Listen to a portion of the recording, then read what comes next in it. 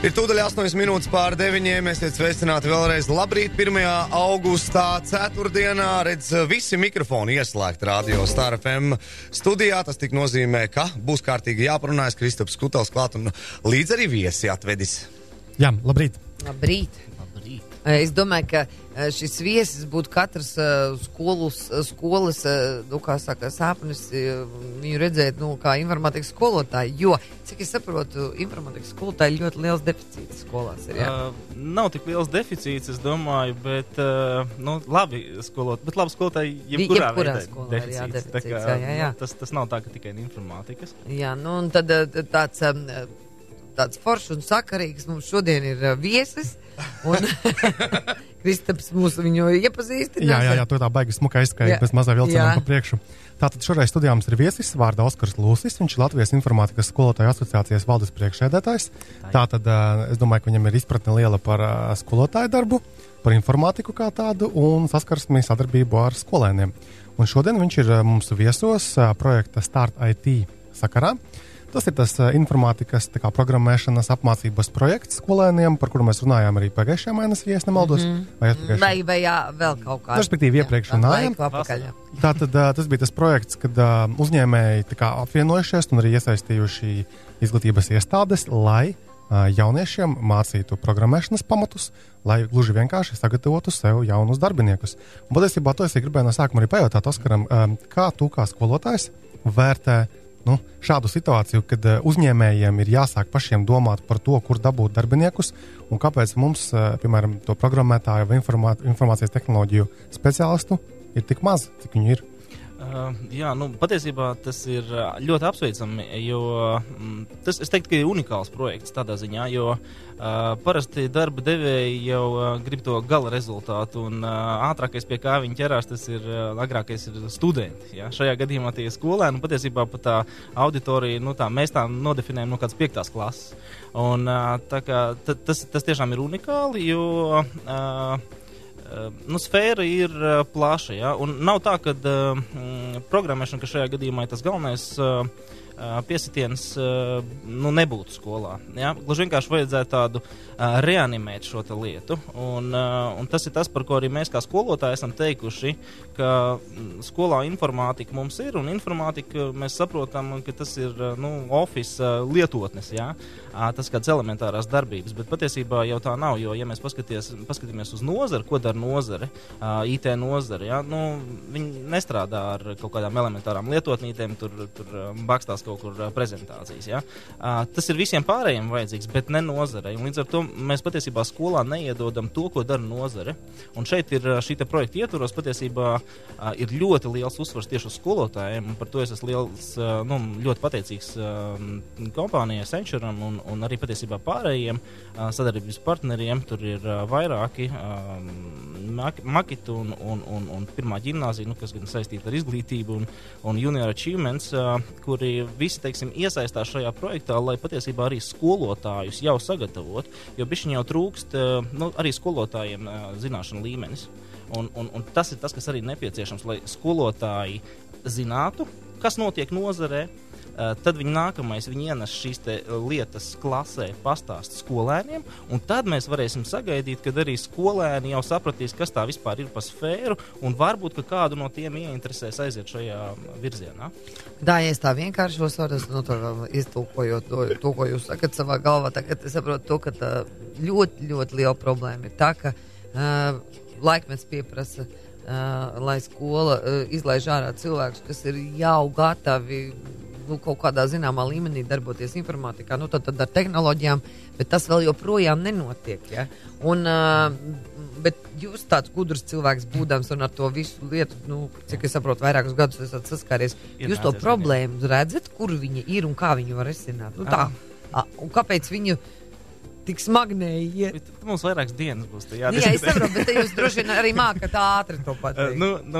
Ātri runājot, un patiesībā tie cilvēki, kas ir pie šiem te pirmsākumiem, arī saprot, ka vienā brīdī mēs patiesībā mazliet tā kā aizgājām prom, jo tas ir tāds arī revolūcija notika IT nozarē, un ja sanāk tā bija programmēšana, kas ir pats pa sev saprotams, un tie, kas ir skolā gājuši kaut kur no kaut kāda 80. vidu līdz 90. vidu, briedumu, atcerās, kad bija tāds kastes, BK un tam līdzīgi datori, un tur vajadzēja kaut ko šausmīgi grūti sarežģīt darīt, kaut ko tur programmēt, bet, protams, ka spēlēja arī spēlīts, bet, katrā gadījumā tur bija mazāk tās iespējas. Tagad tiklīdz parādījās krāsaina logi, krāsaina ekrāna un vispārējais, mēs aizgājām tādā klikšķināšanā. Un ar šiem te klikšķiem arī jau nav slikti, ja? Bet ir tā, ka ar tiem klikšķiem nevar izdarīt daudz sarežģītas lietas. Bieži vien mēs tā iedomājamies, ka, kur ir, es te pretī redzu kaut kādu briesmīgu programmu, tur kaut kas notiek, kaut kas skaitās. Sadienas mēs par to programmu bargu naudu samaksājām. Viņi nedrīkst kaut par briesmīgu. Briesmīgi skaista. Ļoti laba programma. Viņi palīdz mums šo te visu šobrīd darīt. Un var iemācīt jūs tur klikšķināt, vai ne? Un visi forši, bet to programmu jau kāds ir uztaisījis. Protams, jā. Un tad ir jautājums, kurš viņu uztais. Vai nu viņu uztais kāds tur cilvēks kaut kur aiz viena okeāna vai otra okeāna, vai nu mēs aiz jūras, šitas aiz jūras. Pāri jūrai. Tad var gadīties, ka tur mūsējie piestrādājuši arī tikpat labi cilvēki. Bet principā, būtu labi, ka mēs šeit uz vietas kaut ko tādu taisītu. Nevis mēs būtu tikai tie klikšķinātāji. Bet es domāju, ka es esmu dzirdējis, ka tiem mūsu programmētājiem diezgan labas tādas, labas izredzes arī kļūt par tiem, un jau ir viņi tādi, jā? Un kotējās labi pasaulē. Tas labums ir tāds, ka tu vari sēdēt Latvijā šeit uz vietas, strādāt šeit uz vietas Latvijā, nekur nebraukt prom, un tu strādā uz kaut kādu lielu, varbūt ārzem kompāniju. Tas vienkārši lasījām rakstu īrā par vienu puisi, kurš Latgalē sēž dzīvoklī un to dara. Tu pat droši vien zini, kas viņš tāds ir. Nezinu, bet mēs runājam Līvānos vai Jēkabpilī. Jā, kaut kur tāds. Jā, viņš tieši tā arī dara. Viņš strādā māju no mājas uz ārzemi.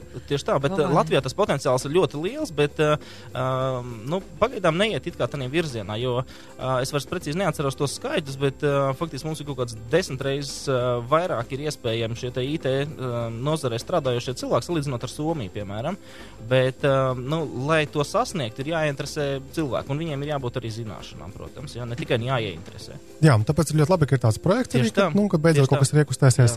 Bet runājot par to pašu projektu, tātad tīmekļa vietnē startit.lv, tur būs tie video, cik es noprotu. Materiāli, jā. Video materiāli, kuri jau ir filmēti, gatavoti. Iesaistījies filmēšanā? Jā, es pats esmu iesaistījies arī filmēšanā. Protams, kad skolotājs nav aktieris. Un tur sanāca dažādiem skolotājiem dažādas viedoklis. Un saka, es jau neesmu tik skaists, un es nevaru tik labi barunāt un šo un to. Vai dieniņ, cik provinciāli jūs tas tagad? Jūs neesat internetā iegājis, kādu tur briesmekļi parādās. Tieši tā, bet cilvēki jau vienkārši satraucās par to visu un domā, ka tas jābūt ir ārkārtīgi labā kvalitātē un vienkārši salīdzina ar augstākajām, kā sakās, latiņām.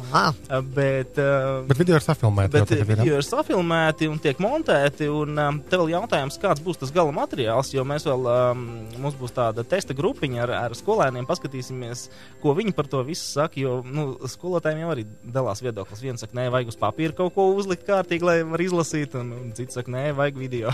Bet jūs tajā video mācat kaut kādas konkrētas lietas, jā? Jā. Tas ir tā kā video lekcijas, laikam, jā? Faktiski tā kā video lekcijas, jā, video lekcijas, un ar video lekciju palīdzību mēs vēlamies ieinteresēt vairāk un uztaisīt tā, lai tas skolēns, pirmkārtām, tas skolas process jau ir tāds, ka ne katru stundu bērns atnāk. Otrām kārtām, tas skolotājs vienu stundu ir, viņš izstāst visu, parāda visu, un visu skolēns aiziet prom.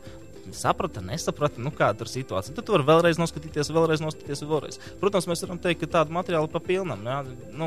Latviešu valodā nav. Latviešu valodā nav, jā. Un patiesībā izceļš tādās sākuma klasēs, tas ir vispār problēma. Es domāju, ka man ar tās lekcijas ir vajadzīgas ļoti. Vispār varētu būt, jā. Tā, un tad nākamais posms būs kas? Tad būs, laikam, skolotāji gatavot. Jā, tagad nākamais mums ir jau no 12 līdz 16 augustam, pēc tam no 26 līdz 30 augustam būs informātikas skolotāja apmācība. Kur ir pieteikušies ļoti kuplā skaitā, cik es lasu? Pieteikušies vairāk nekā vajag, jā.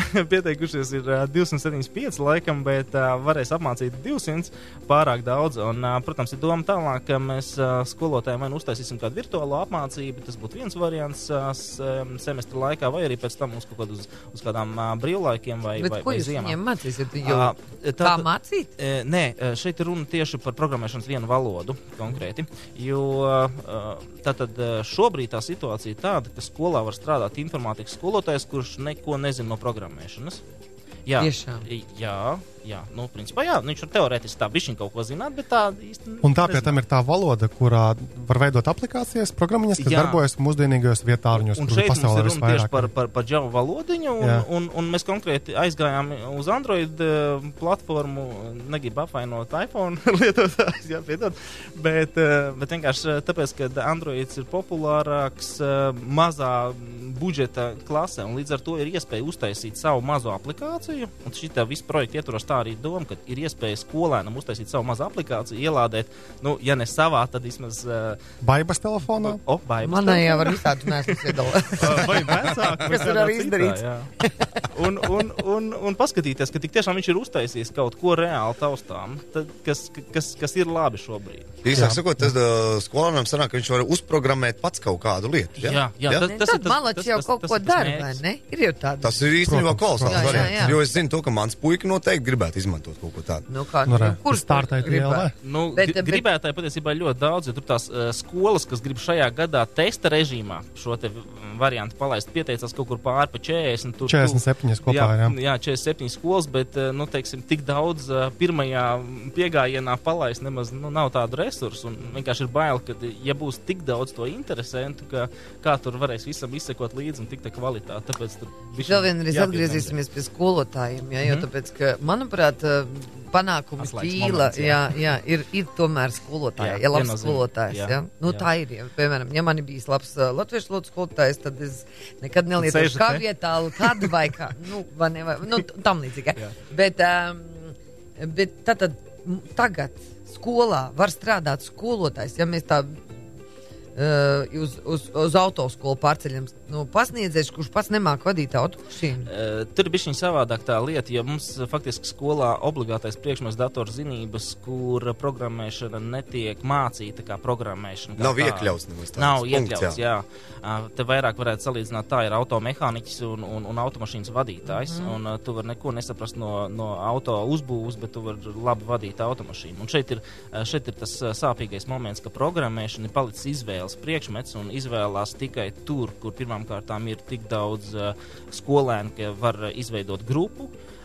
Otrām kārtām, ka ir skolotājs pretī, kurš to spēj pasniegt, un tad, kad šī te kombinācija izveidojas, tikai tad ir iespēja programmēšana. Tāpēc daudzās skolās programmēšanas nav. Un ja ir, tad atkal ir jautājums, ko tur māca un kā tur māca. Un tāpēc šeit ir tas atslēgas moments, tas skolotājs, kur mēs mēģinām ieinteresēt, saprast, ka tas tiešām ir moderni, tas reāli praksē notiek dzīvē, un lai skolotājs pats saprot, ka tā ir tā sfēra, kurā viņam it kā būtu jāstrādā. Un vēl, manuprāt, arī skolotāju vecākiem lielai daļai ir tas uzskats, ka programmēšana tas nav stilīgi, ka viņš tur sēdēs pie kompja visu laiku un, tur brilēs un tā tālāk.